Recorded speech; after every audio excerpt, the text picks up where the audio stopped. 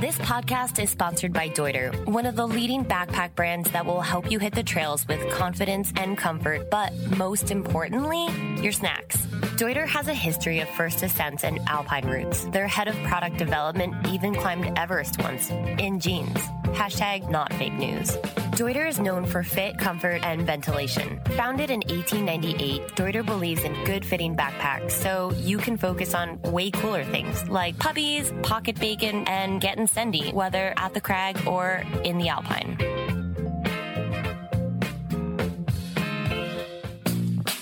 We're working with BetterHelp to connect you to licensed therapists. They'll match you with the perfect therapist for a fraction of the cost of traditional therapy. You know who goes to therapy? Prince Harry, Emma Stone, Jenny Slate, Kesha. Therapy is beautiful. Everyone should go to therapy. Go to betterhelp.com/climbing to sign up and receive 1 free week. It helps support the show and it helps support you.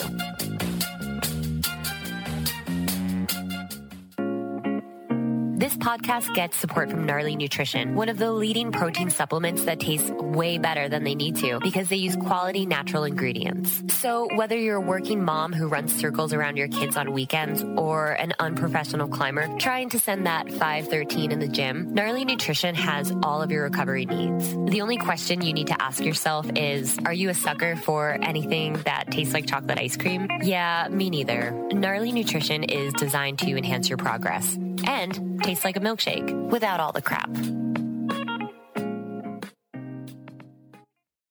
Today we're going to talk about Allez. Allez means come on, in a way, or to encourage. Okay, we are done with the simple and normal uses of Allez. Now let's cut to the chase. Allez Outdoor personal care products are made by climbers for those who love the outdoors. Their rich and repairing ingredients for their skincare collection are inspired by desert landscapes, and their simple and recyclable packaging makes them eco-sustainable. Allez commits to protecting the open spaces that we love by partnering with the Axis Fund and 1% for the Planet. That's Allez Outdoor, A-L-L-E-Z. Allez Outdoor, made by climbers for those who love the outdoors.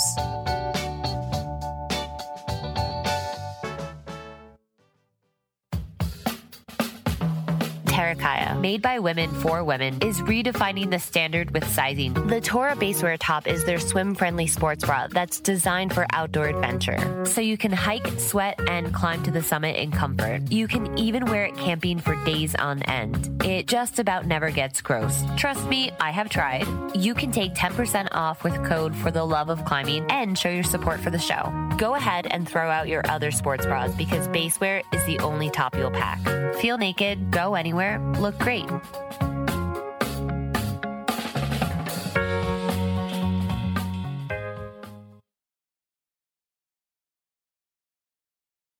I don't think I can remember a time when I didn't look at life through the lens of mortality.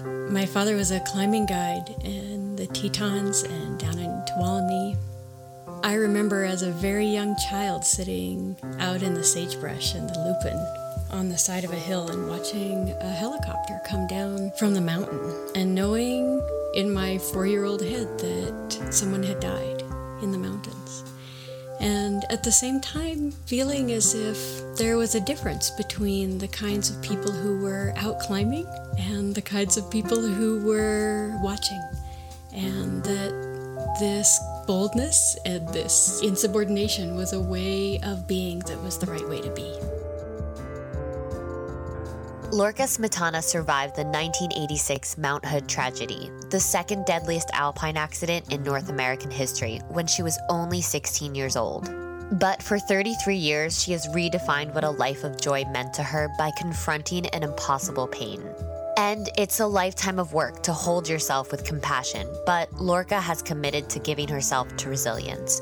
And now she teaches the world how to do the same.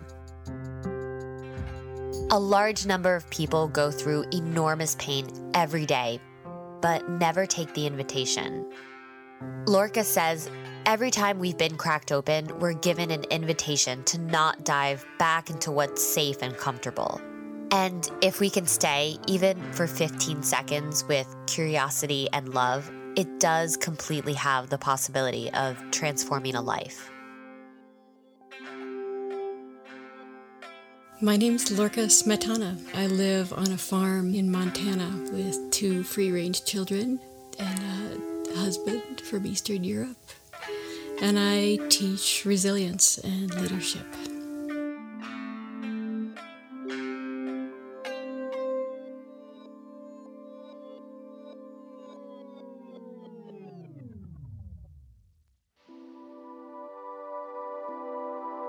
You're listening to For the Love of Climbing podcast. This is not a climbing podcast. Well, sorta. This is a funny, sad, and somewhat uncomfortable podcast about choosing vulnerability and talking openly about our pain. This podcast is sponsored by Dirtbag Climbers. Here's the show.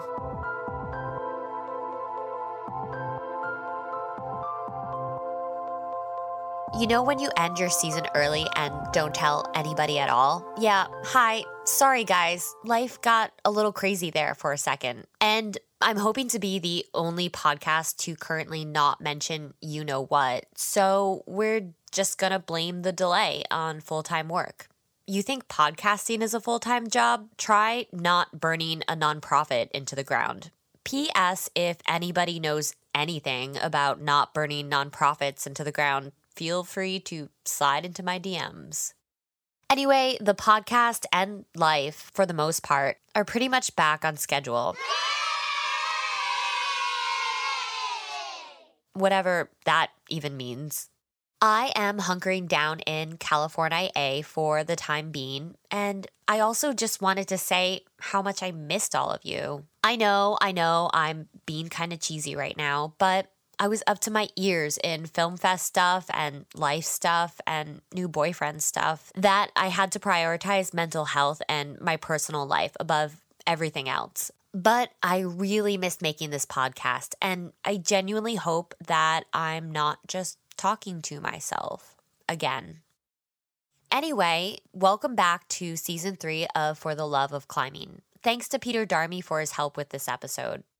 A Hunger for Joy talks about resilience and grief and what happens when those two things collide head on. If you've never heard of Lorca Smetana, it is highly recommended that you find her on the internet. She describes herself as a resilience designer, a mother, a mentor, and a writer. She teaches resilience to students, businesses, and communities, and the work that she does is really important. You can find her on fortheloveofclimbing.com at the end of the transcript for more resources and links. Also, we want to take a minute before the show to tell you about Appalachian Gear Company, whose Alpaca Fleece hoodie won the 2019 Backpackers Editor's Choice Award. We've never actually won an award, but this one seems legit. More to come, but in the meantime, you can take 10% off your order by using discount code For the Love of Climbing. All capital letters because we're shouting for emphasis. Here's the show. For a long time as a kid, even with being aware of mortality, even knowing people who then died, people in our community and the larger climbing community, it was still abstract. And it wasn't until I was 16 that it really came to live with me on a really personal level. I was a member of what was called the Advanced Climbing Team in my boarding school. And we all climbed together. And we also served as unofficial assistants of the annual sophomore climb of Mount Hood. And for years and years and years, these climbs had gone out full of students and leaders and usually a few parents. And a lot of them went to the summits and a lot of them turned back. If the weather wasn't good, if people didn't feel good, the climb just turned around and came home. Nobody had to summit, but everybody had to at least try to set their foot on the mountain. And we had an advisor who was also a mentor for me, Dr. Tom Goman. We called him Furter. He was a very special human. He was a priest and a physicist at the same time, and a very good climber. So he was the leader every year of that trip. There was no shame in not summiting, and twice before even, Lorca had turned around as a member of the climbing team and a sophomore the year prior. In 1986, almost in her senior year of high school, Lorca was ready to go up again. The goal was to reach the top of the mountain somewhere around sunrise. Things stay cool, it's a little bit safer in terms of ice conditions, and you're up there at this really magical moment before turning around and coming back down to have a late lunch. This trip, like all the others, started out by gathering at the school at 11 o'clock at night. And we pulled everything all together and got crab pods and helmets and all of the things and piled on a bus and drove up to the lodge at the base of Mount Hood and got our stuff together and started climbing in the middle of the night, because this is the way you do it.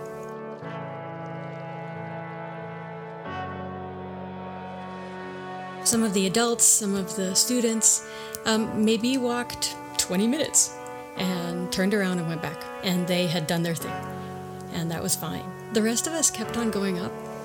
So we had been hiking for a while. A few people turned back, and there were 18 of us who started.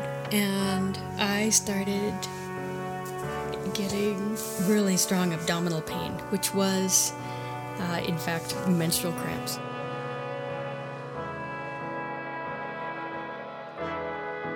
That's right, even in 1986, women still inevitably had to squat, wipe, dig holes, and deal with our menstrual cycle in the great outdoors. Lorca had gotten her period, which ultimately saved her life.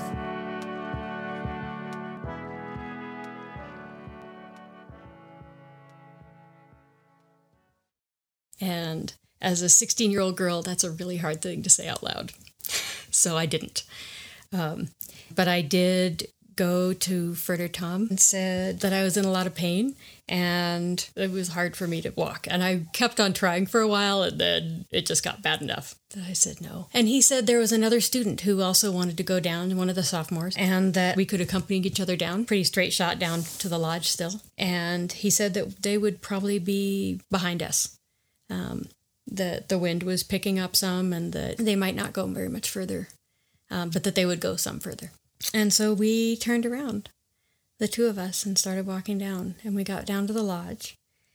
And all of us waited with the bus driver at the lodge. And we waited for them to come. And they didn't come. And then the storm came.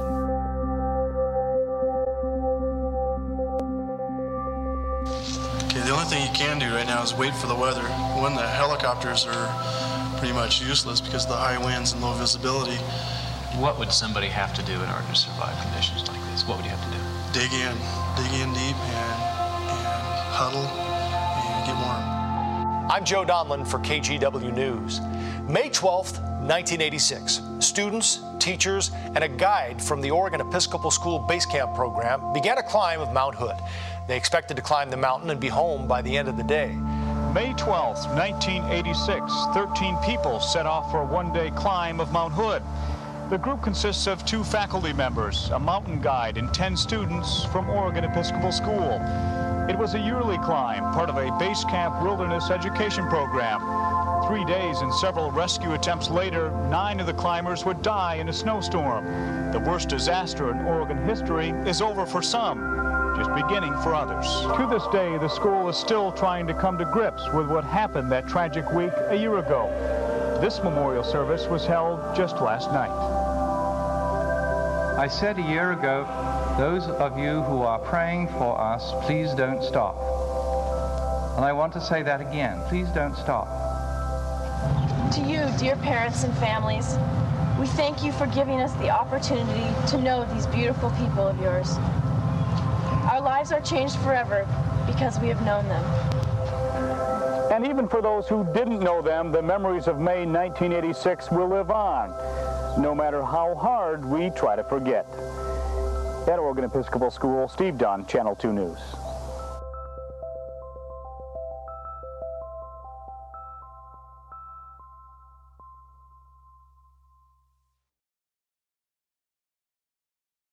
And it was one of those storms that comes in and hits Mount Hood.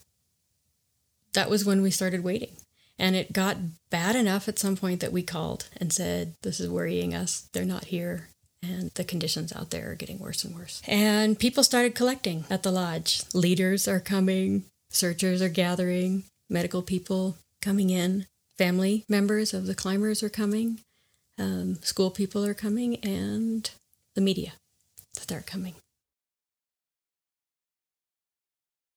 I think I started feeling pretty uncomfortable a little ways after it started getting light. So I would say mid-morning was when it really started feeling, I won't say scary even at that point, but worrisome. And I think there's actually a part, even when children are involved, and I say children, but young people, that for me, especially since I was one at the time, it felt there's a block to thinking that something really horrible could happen. It was, at the time, a feeling like, oh, they might need to be rescued, but they were going to be rescued, or that they would just show up. They kept us separate from a lot of the other humans, too. And I wanted to stay up on the mountain for a couple of reasons. One, just because these are people I knew really well. The school was maybe 160 students. And not only was my mentor on the mountain, but my other climbing team members and friends were on the mountain too. Also, the second reason I wanted to stay up there is because I think at that point I still thought nothing was going to happen and that it was going to wrap up quickly, right? So I'm just going to stay up, then it'll resolve, they'll be found, and then we'll all go down together. But at some point I got tired and someone said, I'm taking you down off the mountain. I'm going to take you back down to Portland. And that's what they did. They put me in a car and I slept all the way down, got down to Portland at some point, probably in the night, and was put to bed. And that quick resolution that I was expecting didn't happen. That quick resolution didn't happen because the storm socked in and stayed, and yet more and more people continued to gather on the mountain and continued to bring in more and more agencies, different rescue teams from different counties, mountain rescues, people coming in with dogs, people coming in from other mountain ranges, and volunteer helicopter pilots. And then the army was brought in, but the storm was still there, and so nobody could do anything.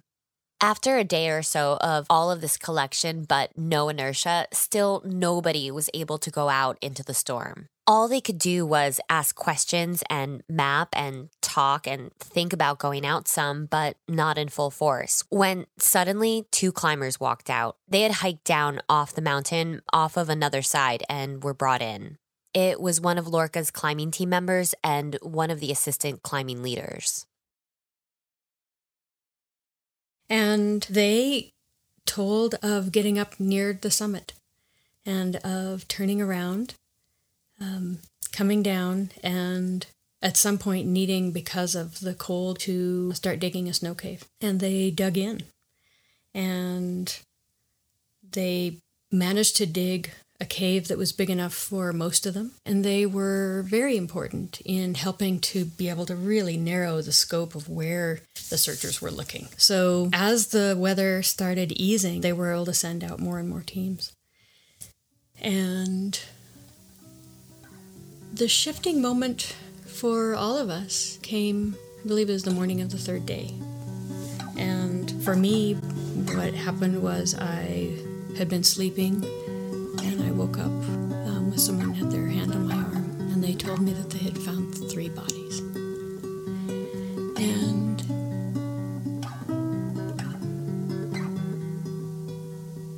that was the beginning. That was the beginning of it not being okay anymore. Not too long after that, by looking longer in the same area, they discovered the cave with the rest of the minute.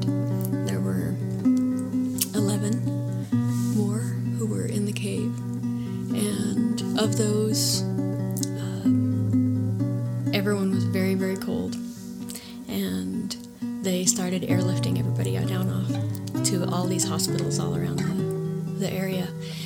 In all, there were, I believe, over 400 rescuers involved over those 4 days. Of the 11 that were brought down, 2 of them were brought back to temperature and to life, and the others not. And we began to start moving forward, each of us, and then as a whole school, in relearning what it what it was to be us in a place like that. At such a young age. Yeah. One of the hardest parts, in a sense, for me was I felt in some ways that I was one of the lucky ones because climbing for me had context. It was normal. It was how I had been raised. But for so many people, especially 30 years ago, climbing was not what it is now in size and in scope and in awareness. So there was a larger conversation in the media that said, why? Like, why even try something like this that can kill people? Why take young people? And so there was this component for me of, in a sense, being a defender of saying, no, this is real. This is right. This is normal. That risk is real, no matter where you are or who you are. And therefore, this is part of that. And it did change probably my relationship to climbing too.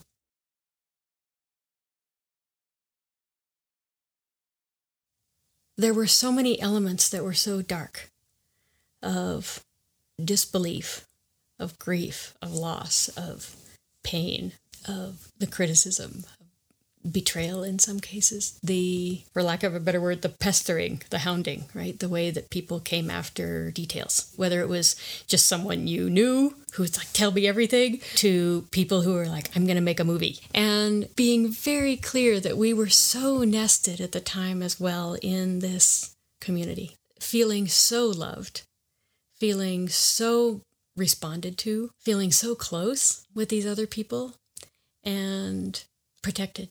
And so, there were people who got through, but definitely we were so cared for as students, as young people, by our families and by the school and by the larger communities of the city of Portland even. And there was so much reaching out. And then people wrote letters from all around the world. Entire classes of school children wrote us letters, which was magical.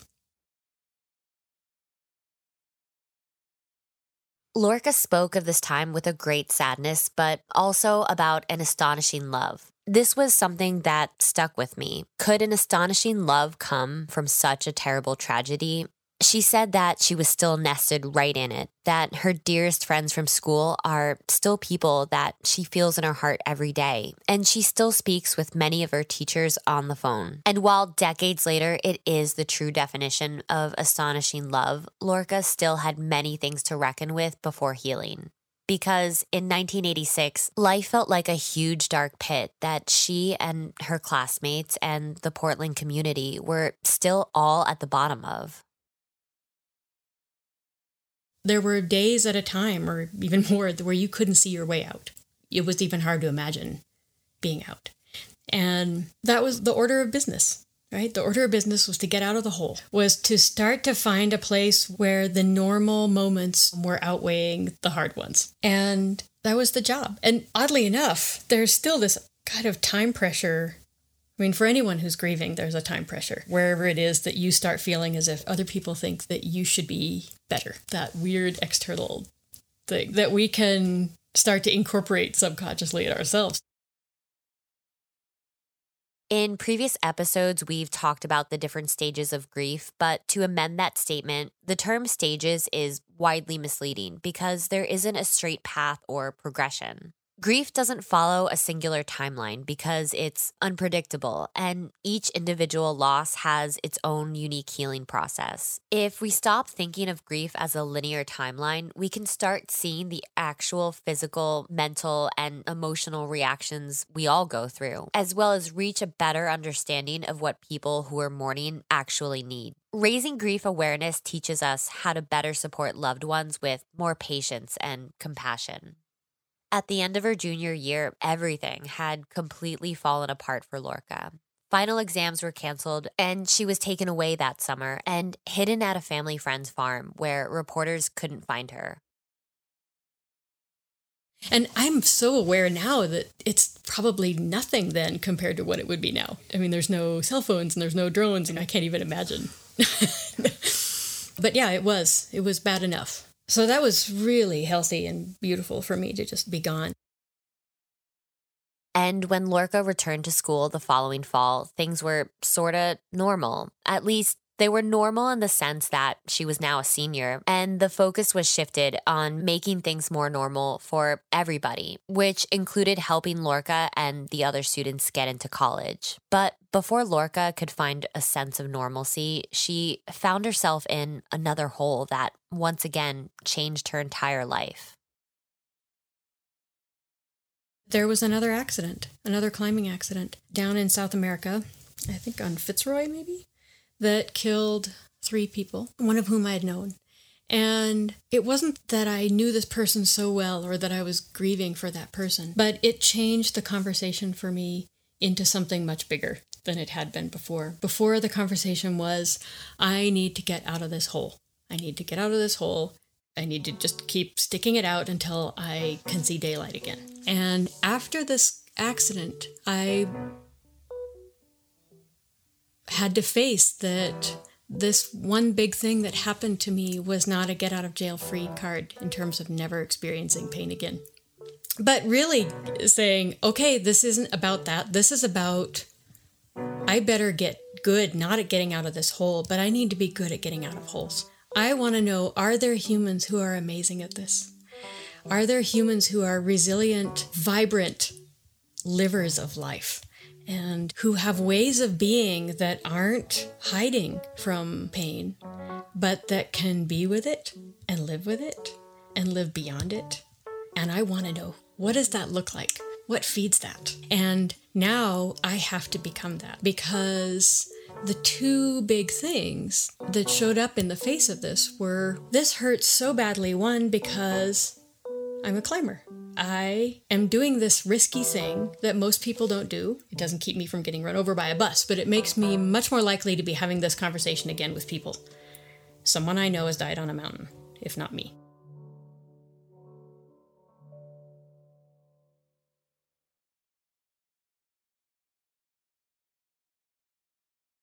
So if that's true, then 1, do I choose to stop becoming a climber?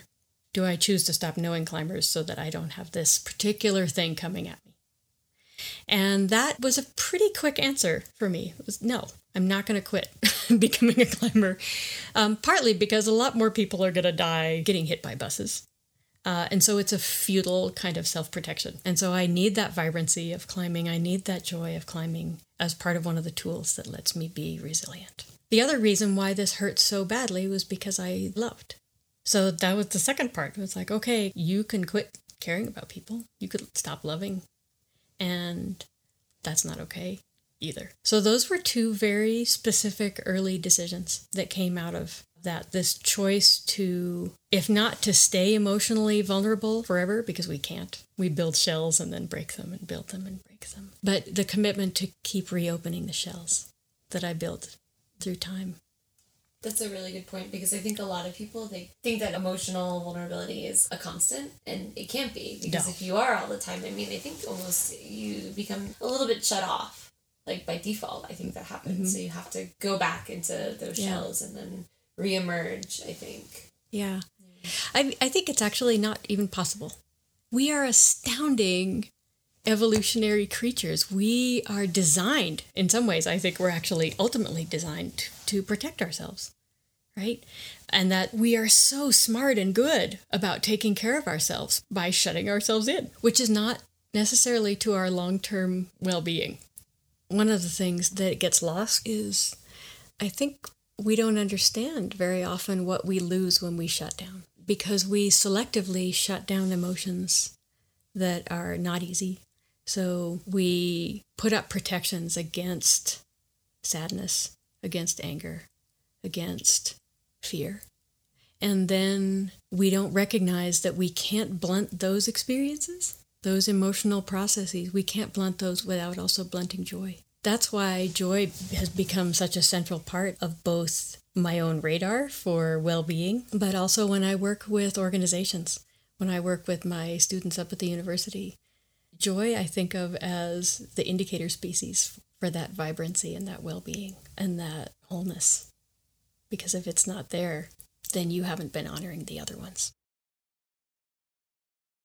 Learning to honor difficult emotions doesn't necessarily mean you need to do something with it. Sometimes sitting in sadness or in grief can be just that, sitting with it. It can mean simply allowing them instead of resisting the urge to get rid of the pain. When we think we're minimizing our pain with behavior, we're oftentimes just amplifying it. But being brave enough to sit with uncomfortable, hard feelings lets us cultivate an environment where healing can really begin. So much of pain and trauma is held in the mind, but also the body. I think of that on a few layers. So on the purely physiological level, we can notice if we actually start paying attention, excavating, as if we were looking at wild animals, right? If we look at these experiences of emotion, that they show up as a wave that is just breaking on the shore, and they don't actually last that long. The initial surge doesn't last that long. And there are ways in which we can be with those surges that don't put anything in the way, especially if we notice that the most powerful surge is maybe even 2 minutes of this wave of sadness, this wave of anger. And first, noticing how much of it is physical. The longer I work with emotions, the longer I work with humans, the less I feel that emotions are in our minds, that they are truly in our nervous system and our bodies. And I love this question about why are humans the mammals who experience long-term trauma when other mammals who experienced much stronger day-to-day life-threatening moments, they get up and walk away and graze again. They go after another animal. They do their thing. And it's because for them, these emotional surges, they're allowed to carry through to their terminus. And they do it by quivering, right? By vocalizing, by running, by using bilateral movement in their bodies. Kind of like purging it in a sense? Yeah. It's an energy wave that's allowed to just roll all the way through instead of getting blocked or shut. And the blocked or shut goes right into our muscles. It goes right into the fascia. It goes right into the nervous system, into these pockets in our own bodies, waiting for us to discover them later. So that's something that's so teachable and learnable. But it does take a willingness to reconnect with our physical selves in a way that a lot of our lives and cultures try to disconnect us. That's where the emotion is experienced, and so we stop experiencing things below the neck. Even as a climber, right? You think, oh, like I'm a climber, I can feel my hands and my arms and my legs, and I'm very physical, and I train, all these things. But it's entirely possible to do all of those things and to have shut off until the waves roll back through and show up again. It's this energy of life. When I think of the erotic, it goes so much beyond a sexual life. It's everything that's creative, and it's all of the energy that lets you invent things and make things and love things and dive after things and tend and feed. And when we refuse to listen to ourselves, when we shut ourselves down in the same way that we might shut down a friend who's saying things that's too uncomfortable, like, oh, let's just not go there, right? We do that to ourselves all the time, multiple times a day. And so, one, just being aware of what we've been doing to the point where we can say, oh, I've been a really rude friend to myself, really uncaring, really insensitive, and without going deep into the judging yourself, just saying, I'm going to be better, right? I'm going to be a better friend to this extraordinary system that I was handed.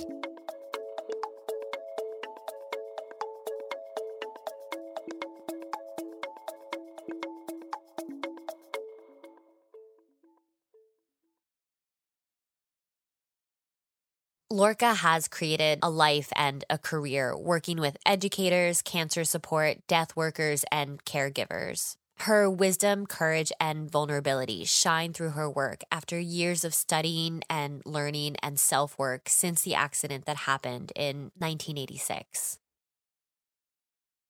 And it's had its threads where it's very much top of my awareness, and other times it gets submerged. And I have ended up now teaching up at Montana State University in human leadership development. And I'm there with these students, and then I'm working with these companies. So we talk about what it is to be a leader, but everything that we work with is very distinct from management. We're not part of the business school. And so it is ultimately very grounded in self-knowledge, which then has to be built on that foundation of self-compassion. Because every place that we are not being self-compassionate, we are getting in our own way and in the way of everybody else that is trying to accomplish something around us. And it shows all the way through, not just in the quality of your own life, but it shows all the way through into the quality of everything that's being accomplished by the people around you. That transparency of being. Yeah. I feel like it's so much that you teach it to yourself, but I think life kind of teaches that for you. Mm-hmm. But how do you teach that to other people? Mm-hmm. The first thing that you can ask when there's a situation of non-compassion, either in your conversation with yourself or with someone else, is there pain? Does this hurt? Right? And so the first thing, which some people never even get to the first step, is saying, this hurts. That hurt. That wasn't okay. That was uncomfortable. So the first thing is just acknowledging that it hurt, acknowledging that suffering. And then the second thing is notice the humanity of that. That is so human to be hurt by that. Everybody in that situation would be hurt by that, right? That was a painful thing. When you normalize, you also do a second kind of sneaky thing, which is to say, I'm not alone. One of the biggest holes that we dive into is not only am I weak or wrong for feeling that thing, but I'm the only one who's ever felt it or who feels this way right now or who's ever going to. And then we spiral into more wrongness. And then the third step, just so simple, but it's just adding kindness. Saying, that was hard. Would you like some coffee? Can I do you a favor? Can I take this load from you for a little bit? Whether you're saying that to yourself or to anyone else. And the scary part is finding out as I teach this for how many people that they are at the most rudimentary steps of this. That this is painfully, painfully difficult for them to speak kindly to themselves at all. But what a difference it makes. Yes, right. Because think about how much energy we spend in a day judging ourselves, if not somebody else. How much energy do you want? Free energy? You learn to free up that energy. You'll be amazed at what you accomplish. Yeah. Over the years, organizing first for myself out of sheer self-defense, out of sheer stubbornness, that I was not going to be someone who never got back to joy. I was afraid of that. What if this means that I don't get to live a life that has big chunks of joy in it like I thought? So then how do you add something? Because you can't subtract the pain, right? I can never make that not have happened. So how do I build a life that gets to have both? The pain in one hand and the joy in the other hand, and then cup them together and be like, I am all of this. I get to have and be all of this. I first started by putting together a metaphorical toolbox. So anything that made me feel a little better, a little normal, anything that led me towards a pocket of feeling life rather than feeling death, went into the toolbox. And it's like, okay, here's something I can try next time I completely need to do something to feel better. Sometimes those tools worked. Sometimes they worked several times in a row and then they wouldn't work. Like, okay, not a silver bullet. I need another tool. And just keep adding more tools. And then anytime a tool doesn't work, you say, okay, well, going for a walk didn't help. Calling this person didn't help. Massive amounts of junk food didn't help. Whatever the thing is, right? Having a toolbox gives you agency. It lets you say, there are things that I can do or not do. I can stop. I can try. I have power here. Even just the act of figuring out which tools to put in the box is... Yeah. A tool in itself. I also had this extraordinary, weird gift of I got to be right in the middle of and observe hundreds of people in pain. Hundreds of people of all ages. Here we all are together, and I got to watch what they chose and what I chose to move through this. And very early on, I started noticing that's going to work short term, that's not going to help them long term. And one of the best examples of that was, we had families that were crushed by the loss of their children. And of these families, they spread out on the full spectrum of possible responses. And on the one end, we had the normal, natural response that a few took very strongly, some took middling, of blame.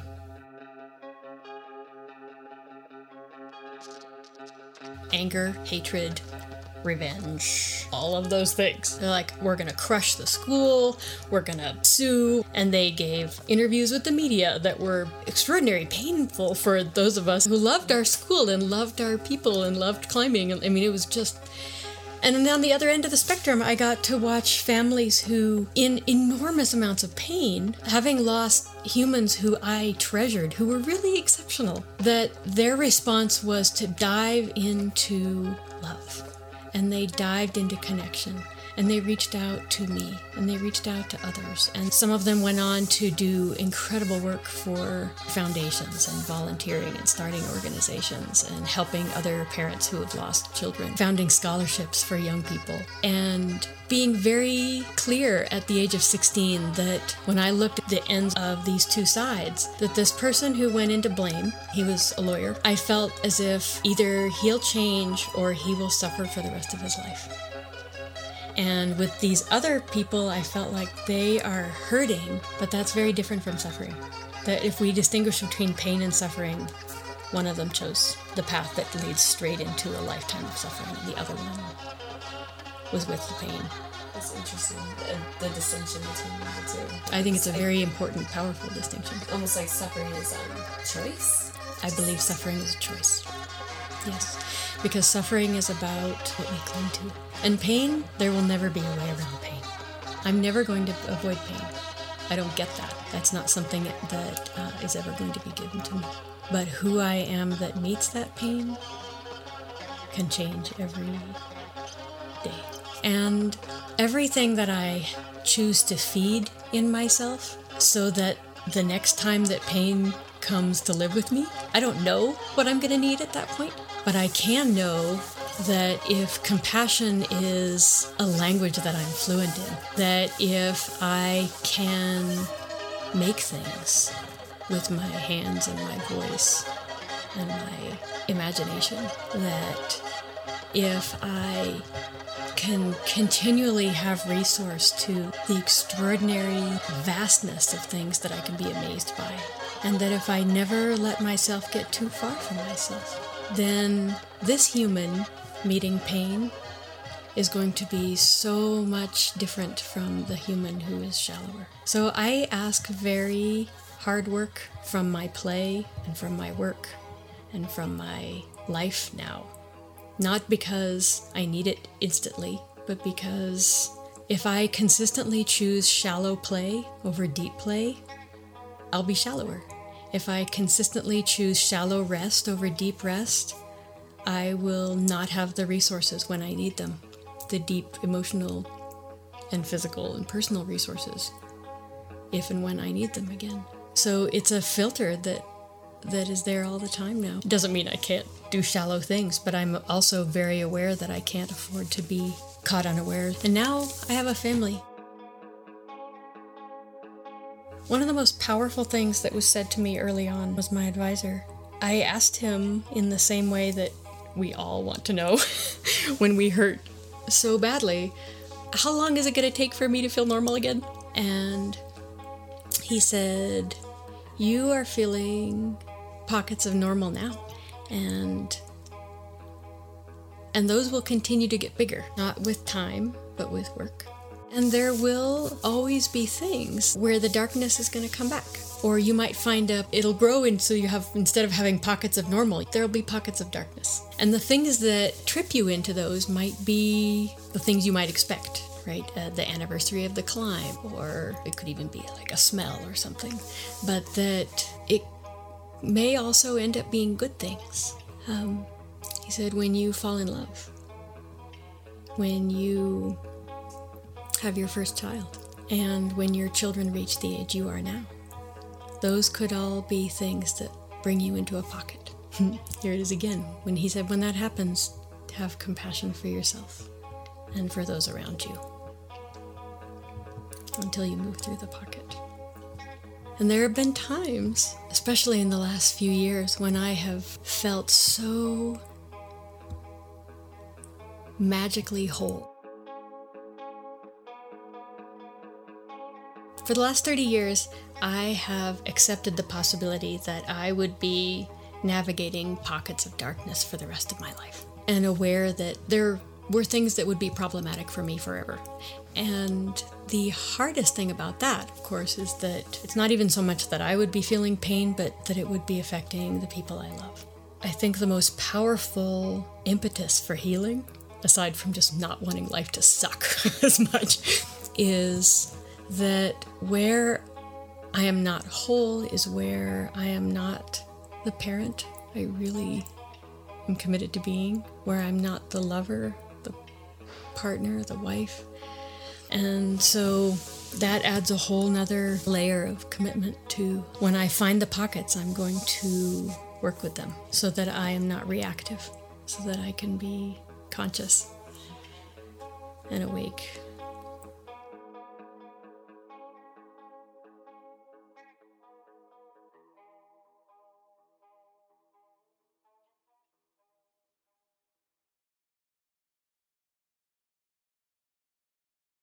We always have the capacity to create space.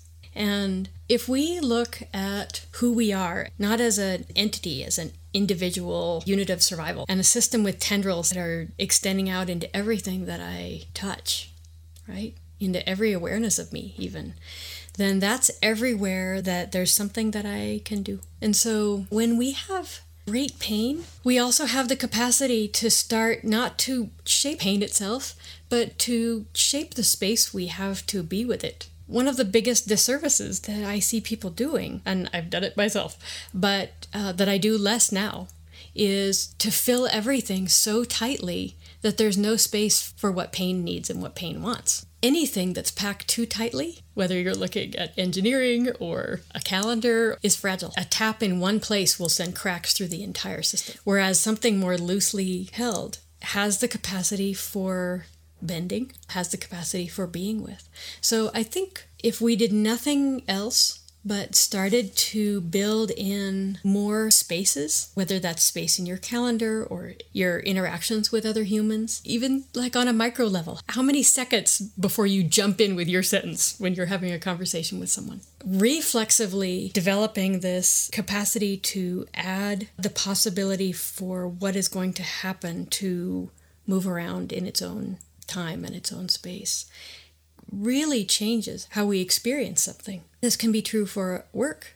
It can be true for how you are with your child. If you have someone clamped around your ankles and you either physically or metaphorically, and someone who's come up to us like, I feel, I want, I need, I broke, I hurt, whatever, right? And we don't have any space left, then that can't go anywhere. There's no possibility for learning, there's no possibility for communication. But by having added breath, having added sleep, allowing in your calendar for transition, then every single interaction will be transformed.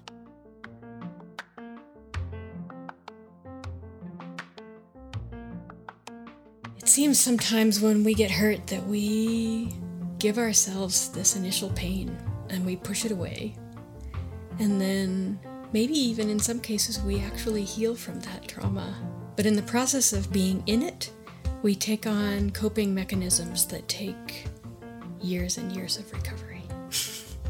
It's been a matter of working initially with myself, then having that change how I showed up in other arenas. What are the added capacity that gives me as a guide or as a teacher? And then starting to really frame it and articulate it as, this is a function of resilience, and how teaching people and organizations that systems are self-supporting, that everywhere around us in the world we can look at so many ecological exquisite examples, and that it is entirely as possible for a human life to be self-nourishing, self-supporting, self-feeding. And when we are below that line of well-being, all the resilience work is recuperative, it's regenerative, it's healing, it's rebuilding. Once we get over that line of well-being, the most fabulous thing happens, which is that all of those exact same tools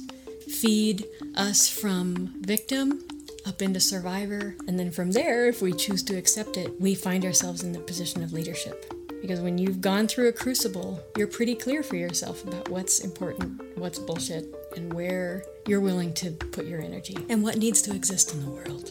People who are that clear, regardless of their experiences, regardless of their education, are natural leaders.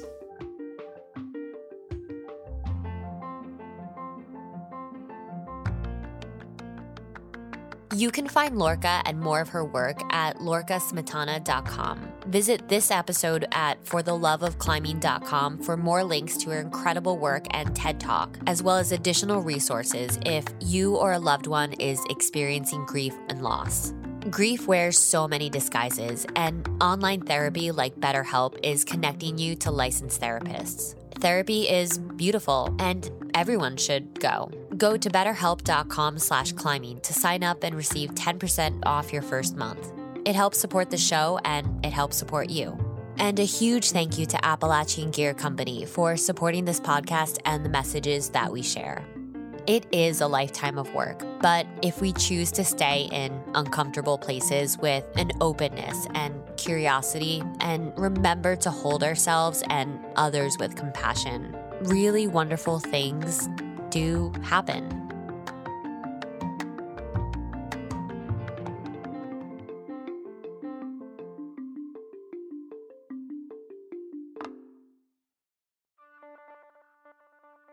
Even though I still have no idea what I'm doing, things are happening. And if you'd like to help out and support this podcast, please check out patreon.com. That's Patreon, where you can sponsor us for as little as $1 per episode. It really helps keep this podcast going, and I'm so grateful for all of your help. Special shout out to Cameron McAlpine because he makes this thing sound good.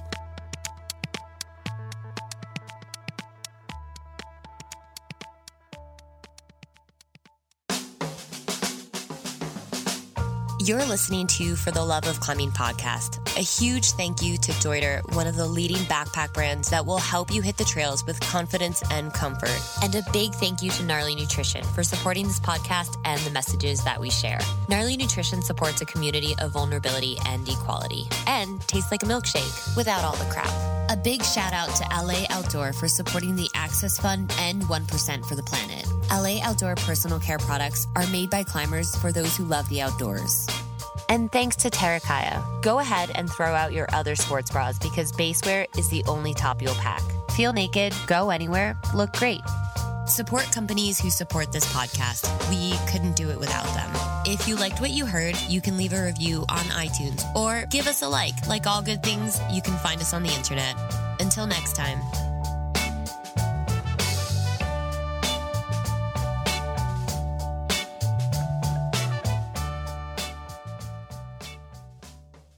Shooter, is that you? No snoring, Shooter.